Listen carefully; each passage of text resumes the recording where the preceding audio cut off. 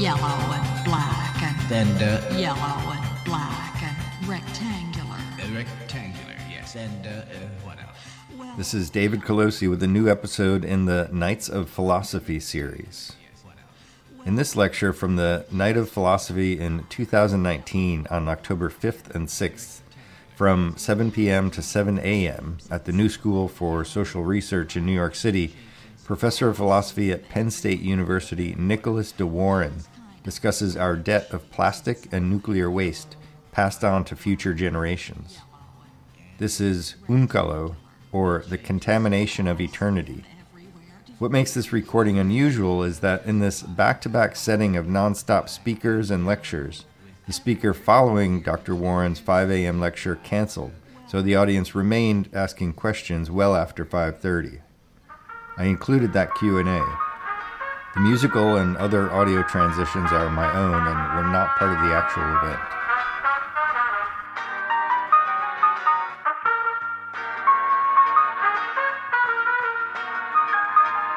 Okay, welcome to eternity. I'm in the morning. Wake up, you're here. My name is Nicholas de Warren. I'm professor of philosophy at Penn State, and I guess I should thank you for being here at 5 in the morning. I'm thanking myself for being here at 5 in the morning. And what I thought we would do, again, such late night, the topic of eternity is somewhat appropriate. And I just want to share some reflections on thinking about what I guess many of us think about in different ways, which is the question as to whether we as human beings today in our world are witnessing, experiencing, undergoing a kind of profound transformation of what it is to be human, whether we understand that through climate change, political upheavals, etc. And I'd like to sort of propose a reflection that two phenomena in particular, the production of nuclear waste and the production of plastics, represents a kind of unprecedented rupture in the history of humanity. That rupture has something to do with what I would like to propose as one of the defining desires of the human, and that is to somehow build structures, build material objects that somehow express our desire for eternity. And that the production of plastics and the production of nuclear waste represents paradoxically the fulfillment of this desire to produce a material object that is eternal, or that somehow puts us in connection to something eternal. But the paradox is precisely the contamination of eternity, insofar as plastic products, as well as more, I guess, profoundly nuclear waste, is de facto a material object that will last for eternity. Since in both cases, plastic and nuclear waste, their existence, their life as fundamentally materials which are destructive of life as such, will be longer than the entire existence of human existence itself.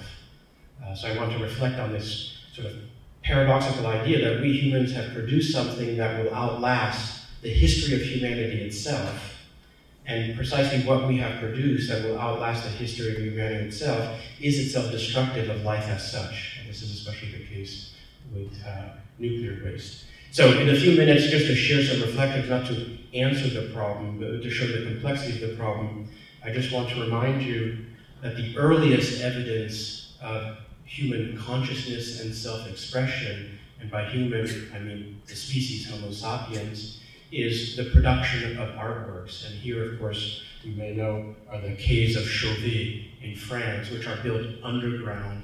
Now, as you know, anthropologists and paleontologists are not exactly clear about the function of these caves, but an educated guess is that they most likely had something to do with religious practices of some sort. So the idea of going underground in order to establish a relationship with something that is higher than the ground, indeed in contact with something, metaphorically, the heavens, through the production of an artwork, and artworks which, roughly dated, are 40,000 years ago.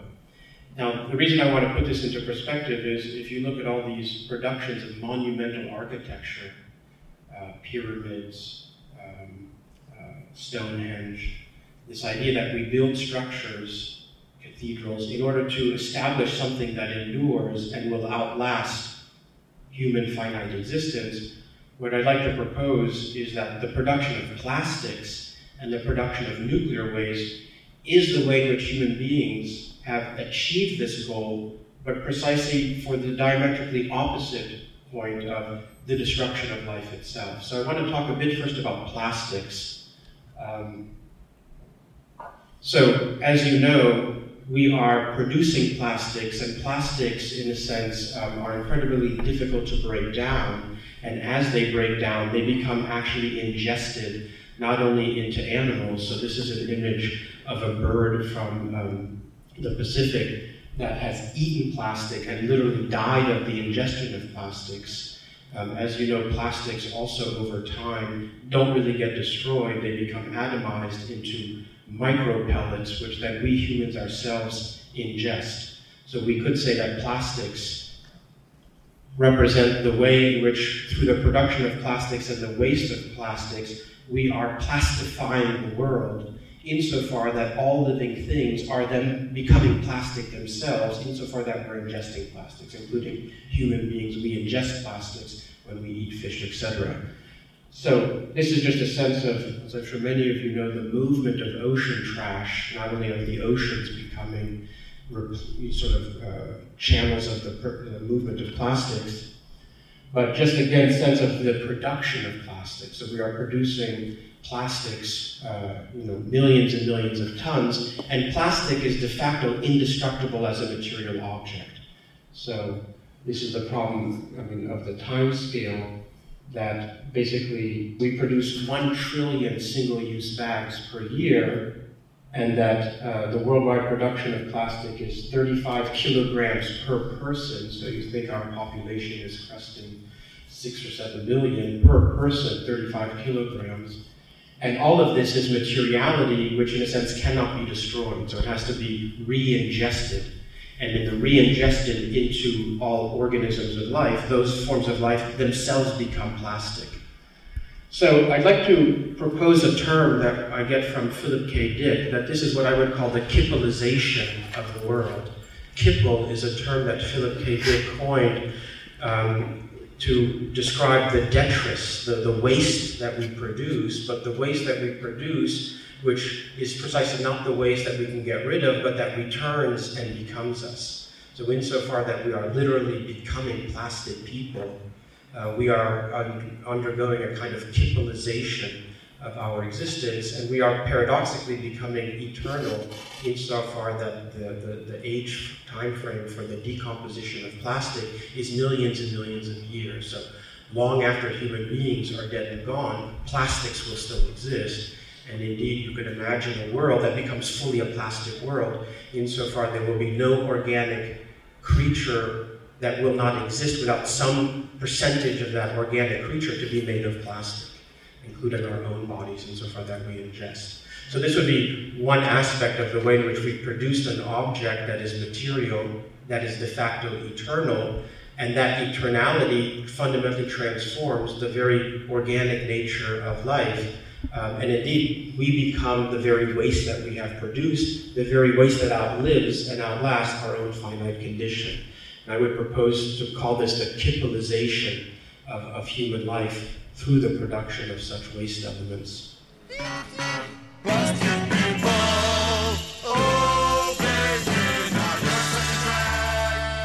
The second thing now I want to talk about these two phenomena. On the one, the production of plastics and the kippelization of human life, and on the other hand, a phenomenon which doesn't seem to be directly related, but is related through the production of eternity, and that's the production of nuclear waste.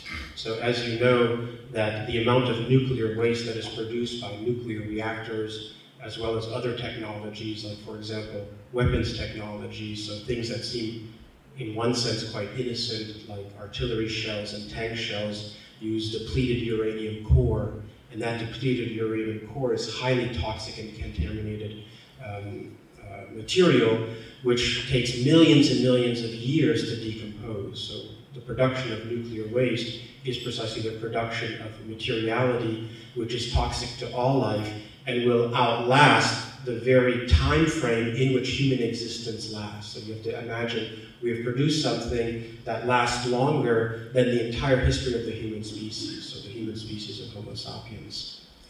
Now, one of the things I want to sort of call your attention to is that at this point in the world, there does not exist a facility that can house safely nuclear waste in order to ensure that this nuclear waste is housed in a way that it can be sort of protected and cared for the millions of years that it will exist. So there is one exception, which is a project now in Finland called Onkalo. Olkiluoto in Eurajoki has been chosen as the site of the disposal facility for spent nuclear fuel. Onkalo.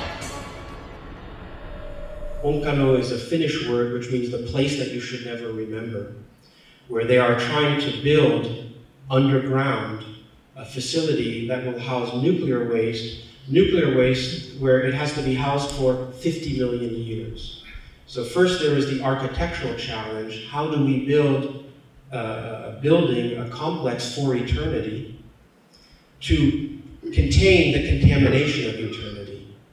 And this is a site that they are building, which will be ready in 2020, so next year, and will be finally sealed in 2120. So the idea is to fill it with this nuclear waste and then to permanently seal it with the idea that it should never be opened at any point in the future of the history of mankind. And it has to, in a sense, be at least sealed and contained for at least 100,000 years. So remember that the earliest evidence we have of human construction underground of the caves of Chauvet is 39,000 years. So we have to now build something that will last at least 100,000 years. And here the challenges, which I just want to explore, is how do we ensure that human beings who might even be human beings that we would no longer recognize as human beings, so human beings in 40,000 years, how can we communicate to a future humanity which we cannot even imagine what kind of language human beings will speak in 40,000 years? Because of course we have to communicate instructions how to take care of this facility. How do we also ensure legally that there's a legal obligation that in 10,000 years, let alone 100 years, whatever government is installed in Finland, or that territory which is now called Finland, will feel itself legally and financially obligated in order to take care of this. And in fact, the Finnish government passed a special law obligating all future Finnish governments to financially support and uphold the legality of ensuring this site of Onkalo. The site of Onkalo, and this is a schematic map, in a sense is one of the most archaic human endeavors, to build underground in order to reach eternity, much like the pyramid, much like the caves of Chauvet, but with precisely the opposite effect. Not in order to secure the afterlife, as with the pyramids of Egypt, but in order to secure that there is an afterlife from an afterlife that is fully contaminated, namely the contamination of eternity. So the idea is to drill down kilometers in what was deemed geologically as an area of the Earth which would not undergo seismic activity, and to progressively fill caverns and caverns of this material of nuclear waste, and then in 2120 to seal it forever. Now, of course, one of the complicated questions is we can imagine an Indiana Jones in 10,000 years who discovers the Ark, a secret power, an energy source, and even if Indiana Jones in 10,000 years can read the instructions, you should not access this because it is nuclear waste, much like archaeologists today, no one heeds the dangers of the past as to what is contained in something that shouldn't be discovered. So how are we to ensure that future archaeologists and future scientists will simply ignore our attempt to forget what must be forgotten, but must be remembered that it should always be forgotten?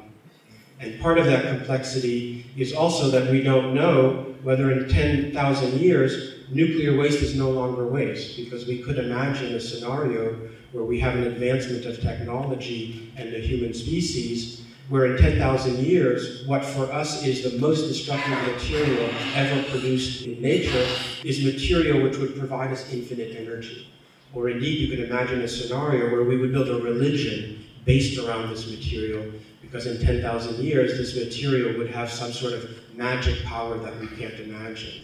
If some of you are familiar with Andrei Tarkovsky's film Stalker, which is based on the science fiction novel Roadside Picnic, sort of a classic of Soviet science fiction literature, the idea there is that aliens have visited the Earth, have found nothing that interesting or intelligent, and when they left, like at a roadside picnic, they left their trash. But this trash has powers that then we human beings can use to do things technologically that we've never imagined, and so we have to create a zone around it to protect ourselves from it. And then in the film and in the book, there's the stalker who leads us into it in order to bring it. So we can have the same sort of scenario that in 10,000 years, we are the aliens who have left trash, and the future humans of 10,000 years might discover that this trash actually is no longer trash. I am now in this place where you should never come. We call it Onkalo. Onkalo means hiding place. In my time, it is still unfinished, though work began in the 20th century when I was just a child. Work would be completed in the 22nd century, long after my death. Onkalo must last 100,000 years. Nothing built by man has lasted even a tenth of that time span. But we consider ourselves a very potent civilization. If we succeed, Onkalo will most likely be the longest lasting remains of our civilization. If you, sometime far into the future, find this, what would it tell you about us? So I want to sort of leave you with this, and again, the point of sort of raising this topic is not to answer a question, but to show you the complexity of trying to understand what is the problem that we have to figure out in order, on the one hand, to purify, if at all, the world of the plastic that we are becoming, and on the other hand, the nuclear waste that we have produced, in a way where the problem isn't a problem where we don't yet know the solution, or a problem that is too complex, but it's a problem for which the frame of time outstrips the very possibility to imagine what in fact is the problem. So what in fact is the problem that we have to solve today in order to build something that will last at least 100,000 years? That requires a future which is completely unimaginable. And yet on the other hand, we have to make decisions today. So we might say that the paradox is that we have to ensure an afterlife to the species by understanding how to protect ourselves from the afterlife that we have produced, the contamination of eternity. The urgency is to do it in the now, though we would only know how to do it in the now if indeed we had reached the point of eternity, where at the end of time we would know what exactly is the problem for which today we need a solution. And on that note, at 5:30 in the morning, I leave you with just more questions about the contamination of eternity. Thank you. You dream about, you think only of, you read. You are pebbles, plastic pebbles, purple prancing, everybody. Would you consider policy insurance for 100,000 years to be a viable solution, something that we would understand, but that would even address what you're talking about? You had suggested that part of the dynamic is we won't be able to give instruction, but what we understand by insurance is that, you know, here are specific instructions, you follow this, and if you don't, then you won't get the reward or benefit. Yeah, no, that's a nice question. So, I mean, part of the difficulty is, this facility is meant to be built for 100,000 years. And the question is, in what language do you write the instructions such that the next 100,000 years of human beings, on the assumption that there still is 100,000 years of human beings, will understand? Because you can't assume that whatever language people will speak in 100,000 years will resemble anything like the language we have. Not only because we can't know what languages will be spoken in 100,000 years, but we don't know whether our species will evolve cognitively in such a way that the very nature of what it is to communicate changes. So there's just the problem, before we even get to the content of whatever instructions we are trying to communicate, there's almost sort of the ontological question of what is the language that we can speak now to speak to any possible language for a frame of time that is probably larger than the frame of time in which human languages themselves have evolved.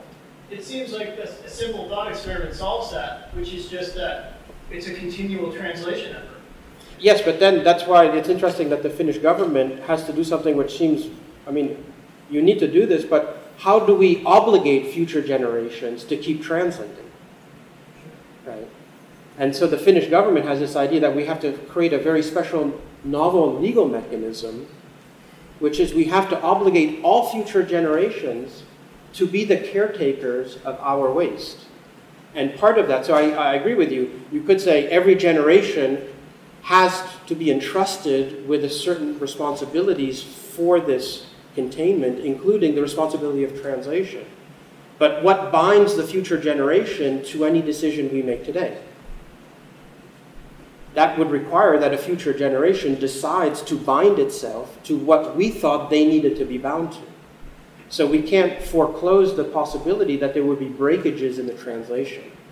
Or you could imagine if there was a kind of natural or nuclear catastrophe, and all the records were destroyed, and then 10,000 years later, the next species or the next form of human beings discovered this without having the records.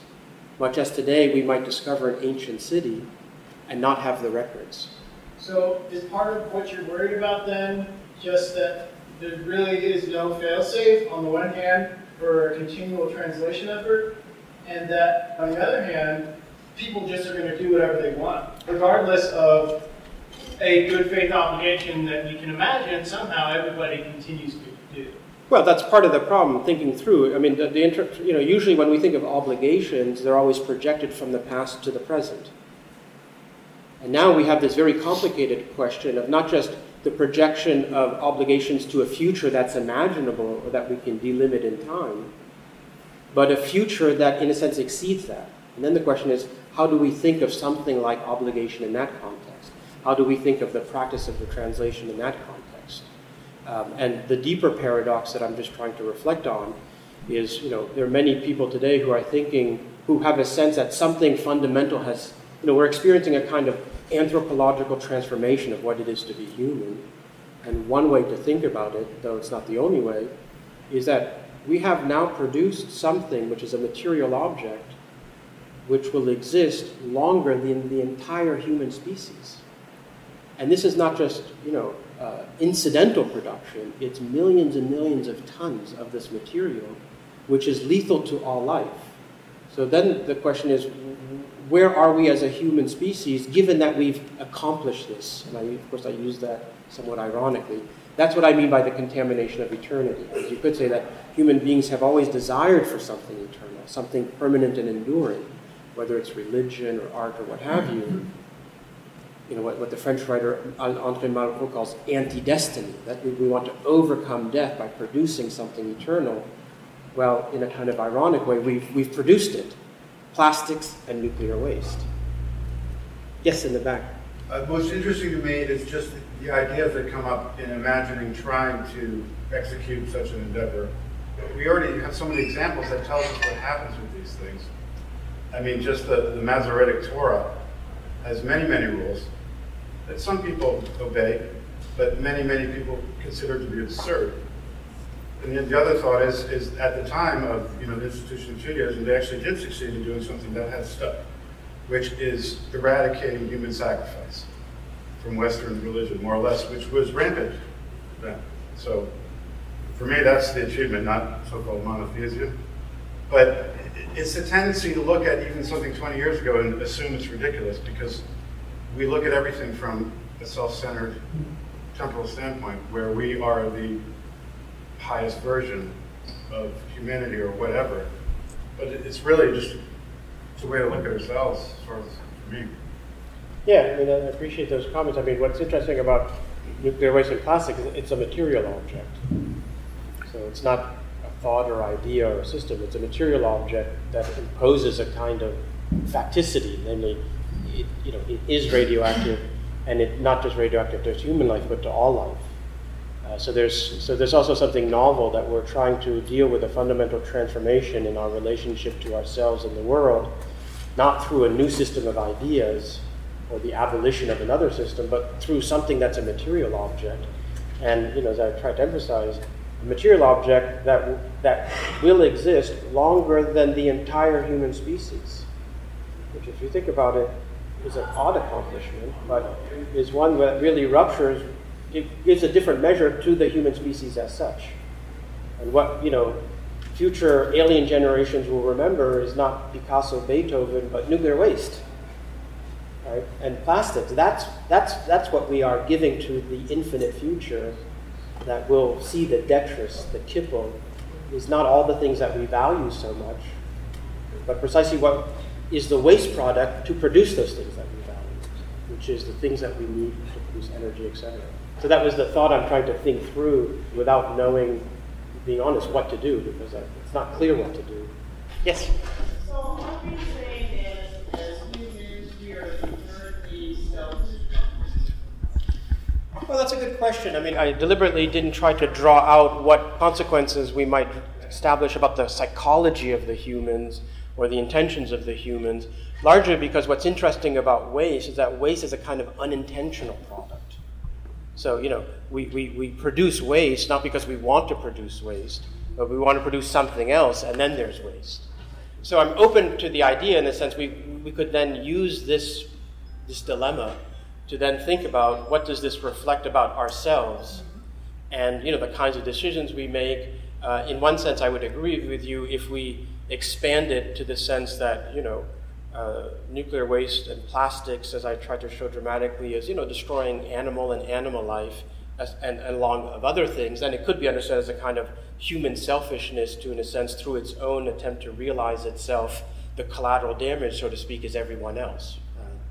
And that might be one way to sort of draw out the implication. So I'm open to that, but I was deliberately, that's a distinct problem where we could have a debate about what implication to draw. I was more interested in first being clear about almost just the logic of this problem in order then to say, okay, the next step would be, what does this tell us about us? Let's imagine tomorrow, miraculously, we decided to shut down worldwide all nuclear plants. We still have produced 100 million tons or whatever that number is. So we still have to do something with it. And that's not obvious, given that the facility in Onkalo, which will be closed in 2120, is only going to house a fraction of what Finland has produced. And I didn't get into it, but the cost of it is astronomical.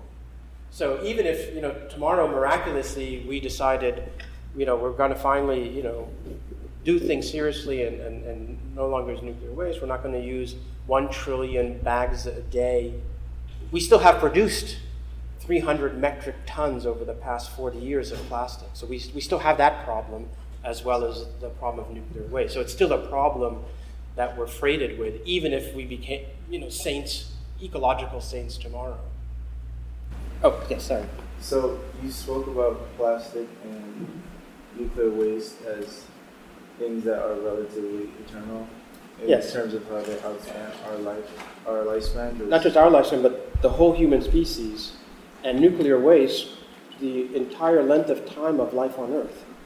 Okay. Right. So, leading from that, you're saying that everything has a beginning and an end, and most of the things that do have a beginning and relate to the same lifespan of humans.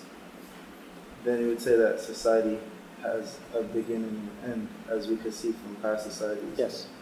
And the progression and the lifespan of the next society that succeeds it depends on how long the technology lasts. And he spoke about our tendency to treat our technology and our current thought systems as superior to what was before us. And a lot of the societies before us have technology that is physical, like writings and art and drawings. So do you have faith in our technology, like computers, as being able to share information efficiently enough for stuff not to be lost in translation as it was more prone to? Yeah, that's an interesting question. Take for example floppy disks. Floppy disks is a technology that now libraries have to keep special machines to read floppy disks, even though floppy disks were designed and developed in the 70s. So there's an interesting argument that actually technological advances in recording of information technology are more vulnerable to being lost than traditional systems of writing and books and things like that. So that's part of the problem I was alluding to, that if in Onkalo they have to build a very sophisticated system that over the next 100,000 years has to be managed and updated, then instructions have to be written to communicate to future generations, not only about what the intention is of this site, because we could imagine that in 100,000 years, if people forget about this site because there's a glacial formation that comes over northern Finland, and then the glacial recedes, it's rediscovered. If those people then are unable to read the instructions, then we can't tell them not to go there, so to speak. Mm-hmm. So part of the challenge is a kind of semiotic challenge. How can we invent a system of signs and a system of communications, as well as a technology to record that today, that somehow we can, with some assurance, think and believe, hope, will be communicatable to 100,000 years. In a sense, it's a bit like the Voyager. When they sent out the Voyager 1 and Voyager 2, they put these discs. The idea is somehow we could communicate to aliens. We can play Beethoven and I don't know. We have that same problem, but the aliens is ourselves in 100,000 years, and it's not sending Voyager to make contact, so it's to say, this is contaminated material. The further complication, as I alluded to, is we don't know, and I think this also touches on your comments, whether in 10,000 years human beings develop technology whereby this waste is no longer waste. We just don't know. It could be that in 10,000 years, scientists have figured a way to do something with this waste product, and then at that point it's no longer waste. So all of our systems to protect it, all of our warning signs, actually we don't want to warn them about it because we would want them to have it, so we don't know. So it's kind of paradoxical because we're striving for eternity through our technology, and we're going to have an end. If we don't have an end, then we are eternal. Well, regardless of why we don't have it, we produce something that, for all practical purposes, has no end. And what that is contaminated nuclear material. That's our achievement. And if you think, art, there's a traditional story, art is about producing something that outlasts the human. When we go to museums, we value those things which have a status of outlasting human finitude. We want buildings to stand. We want, artworks to stand. And we've now finally produced something which is eternal in a way that no other object is. The paradox is that it's nuclear waste. That's the true artwork of the human, is plastics and nuclear waste, not Picasso and Beethoven. One last thing, I don't want to take up anybody else's time. Would you say that we can produce more things that are eternal through the nuclear waste and plastic? Well, I'm not saying we should. I'm just saying that we have de facto produced something that will exist for millions and millions of years. But do we have the potential to produce things that are more positive impact? As far no. Even our ideas are fragile. Right? Even our ideas of morality are extremely fragile. That's why what's interesting about plastics and nuclear waste is that it's real materiality. It's not an idea. It's actually a material object. And so, thus far, no. Yes. Well, I was just going to add one thing with the, recently politicians have been talking about, climate damage and many of them are talking about nuclear power having no carbon footprint, and they're talking about increasing nuclear power or including that into these sort of new technologies. So there's really no sign of stopping now. Of course, and with the present government, I won't call it government, whatever's going on up there, it's clearly going, ridiculously as a ship of fools in the other direction. Yeah, and even with the whole question of climate damage, with children coming out and saying, look what you've given us, and then adding this nuclear waste to that. You've given us your garbage. Exactly. In the hopes that we might figure out how to use it. Yeah. I mean, that was the powerful indictment of Greta Thunberg. We will never forgive you because this is what we're giving them. Welcome to life. So I agree with you. That's the predicament. This is all wrong. I shouldn't be up here. I should be back in school on the other side of the ocean. Yet you all come to us young people for hope. How dare you? You have stolen my dreams and my childhood with your empty words, and yet I'm one of the lucky ones. People are suffering. People are dying. Entire ecosystems are collapsing. We are in the beginning of a mass extinction, and all you can talk about is money and fairy tales of eternal economic growth. How dare you? I have a question. So I was kind of just brainstorming about what a possible solution is, and I keep on hearing talking about the materiality and the elasticity of these things being material, and that brings a difference between how it's not an idea, it's not a thought, it's not something that has like a different modality or ontology. So does that presuppose some kind of more concrete understanding of, like, say, physics or of the material world, in which case perhaps the fundamental understandings of those things will not change even across generations and generations? So I'm imagining something like, perhaps the structure of atoms or how people calculate wave equations wouldn't change in the future, and even if it did inform, people would still be able to translate it mathematically from what they have been to what we have now. So that being a way of preserving some kind of translatability, not through the apparatus of language in general, but through the apparatus of facticity or materiality that's going to persist from now to then.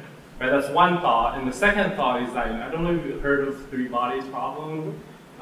One of the things that the author has written was about the more advanced technologies, the shorter lifespan they have. So one of the characters, what they did to preserve human knowledge was to just carve things on stones.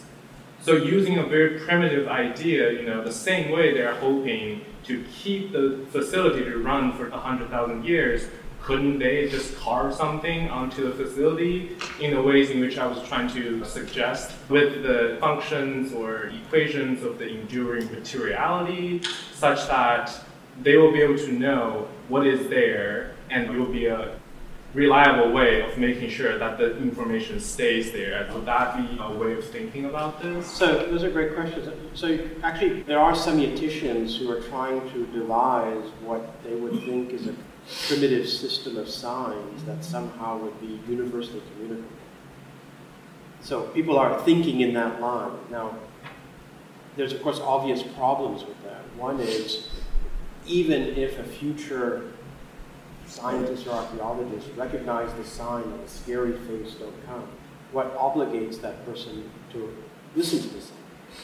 In the same way that if an archaeologist today goes to Mexico and discovers an Aztec temple, or in Egypt, the tombs of the pharaohs, they were clear signs you cannot enter here. But we don't listen to that because it's superstitious.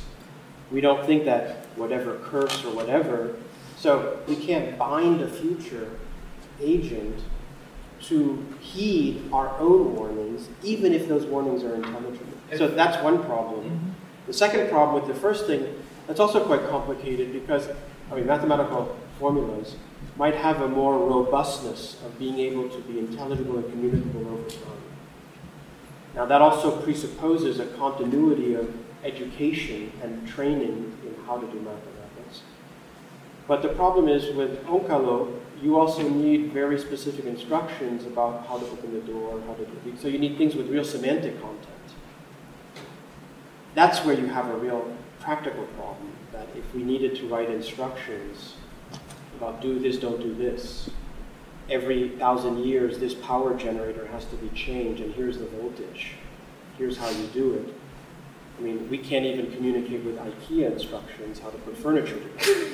Right? I mean, because IKEA is also, I have instructions that any illiterate person can somehow follow, and we all curse IKEA. So you can see the scale of complexity when you're not building an IKEA thing, but you're trying to have instructions for an extremely complex engineering project with power and computers, electricity, et cetera, et cetera. So this is to show you the real problems of both syntax, grammar, semiotics, et cetera, in order to think about what language we use to speak to that future. But what if, instead of giving rules or instructions, you're simply giving a form of, for example, of the description of what is there? Yeah, but again, I'm saying the problem is much more fundamental. How can we ensure that this marking is read as a sign? That's the problem. So it's, even before you can identify something as the bearer of meaning, you have to identify it as a sign. I see. Right. I see. So, like, what alphabet are we going to write this in? You can't say phonetic alphabet, because why would we expect in 10,000 years that people would know what the phonetic alphabet is? In the same way that when we discovered cuneiform, we couldn't read it until someone deciphered it. Or there's something called the Vozhny manuscript, which is a book that comes out of the Russian context, and no one knows whether it actually is a language or not, because no one's been able to decipher it. So either it actually is a language, or a secret language, a coded language, or it's a fraud, but we don't know. Now, with that example of the Vozhny manuscript, or cuneiform, or whatever, the consequences of not being able to decipher it are pretty low. With nuclear contaminated material, the consequences are high, because if we can't communicate to the future generation that this power generator needs to be changed, then, so that's what I'm saying, it's really the materiality, the ontology of the language, of the sign, what counts as a sign. What is the grammar? In the way you can't presuppose universal grammar, universal signs for letters, right, et cetera, et cetera. And then those other questions you're talking about are built up on top of that. That's another layer of complication. We are not sure how to overcome the problem of leaving markers to warn you. Messages from long-lost civilizations were found in our times, but it took us many years to understand the language and the signs. Some we still cannot read. Maybe one last question, so we can all go to bed or breakfast? I got three questions. Okay, let's go for it. They come in two parts. Okay. I'm thinking about it's like a movable force meets the unstoppable force. Wall? Yeah, meets the unmovable object. Yeah. Is it possible to use the plastic to stop the nuclear, or the nuclear to stop the plastic? Many smart people are trying to figure out what to do with nuclear waste. Right? And one of the questions is contain it and bury it. The problem is that plastic actually degrades quicker than the nuclear waste. There's different kinds of plastic. Robust plastics might take 10,000 years. Nuclear waste has a shelf life of hundreds of thousands of years.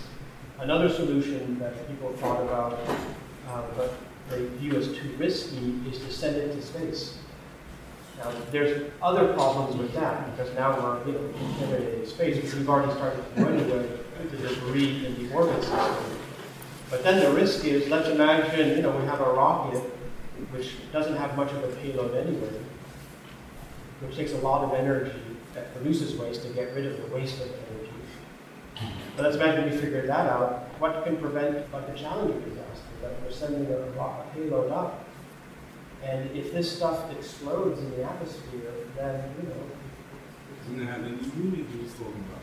Yeah, but that's really the challenge. And that's why in Finland they thought the safest place is furthest removed from the surface of the Earth, because human surfaces are volatile to change. Human-made change, wars, climate change, things like that. But deep underground, in areas that are not on fault lines, is the place that is least liable to be affected by change. And that's where they decided it has to be put. So in a sense, you can't transport it off the planet, You can't keep it on the planet. You have to sort of bury it. And that's why I thought it's interesting almost that human life first starts with the fascination with the underground, the caves of Chauvet. That's the first sign of human consciousness. The last sign of human consciousness, when we're all dead, what we leave behind is underneath the place. Such that aliens will not come and discover what's going on. Aliens, when they come here, they won't discover the caves, they'll discover our nuclear waste. That will be our argument. Okay, enough. Thank you. Bye.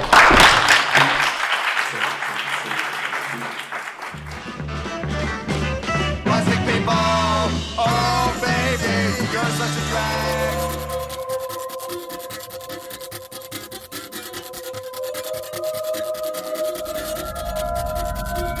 If we cannot rely on markers and archives, how will you know? Maybe our legends will reach you by being told over and over from generation to generation, like ancient legends have reached us. Were you warned about Onkalo through legend? Did your parents tell you stories about the fire in the burial chamber, deep in the bowels of the earth? The chamber you must always remember to forget.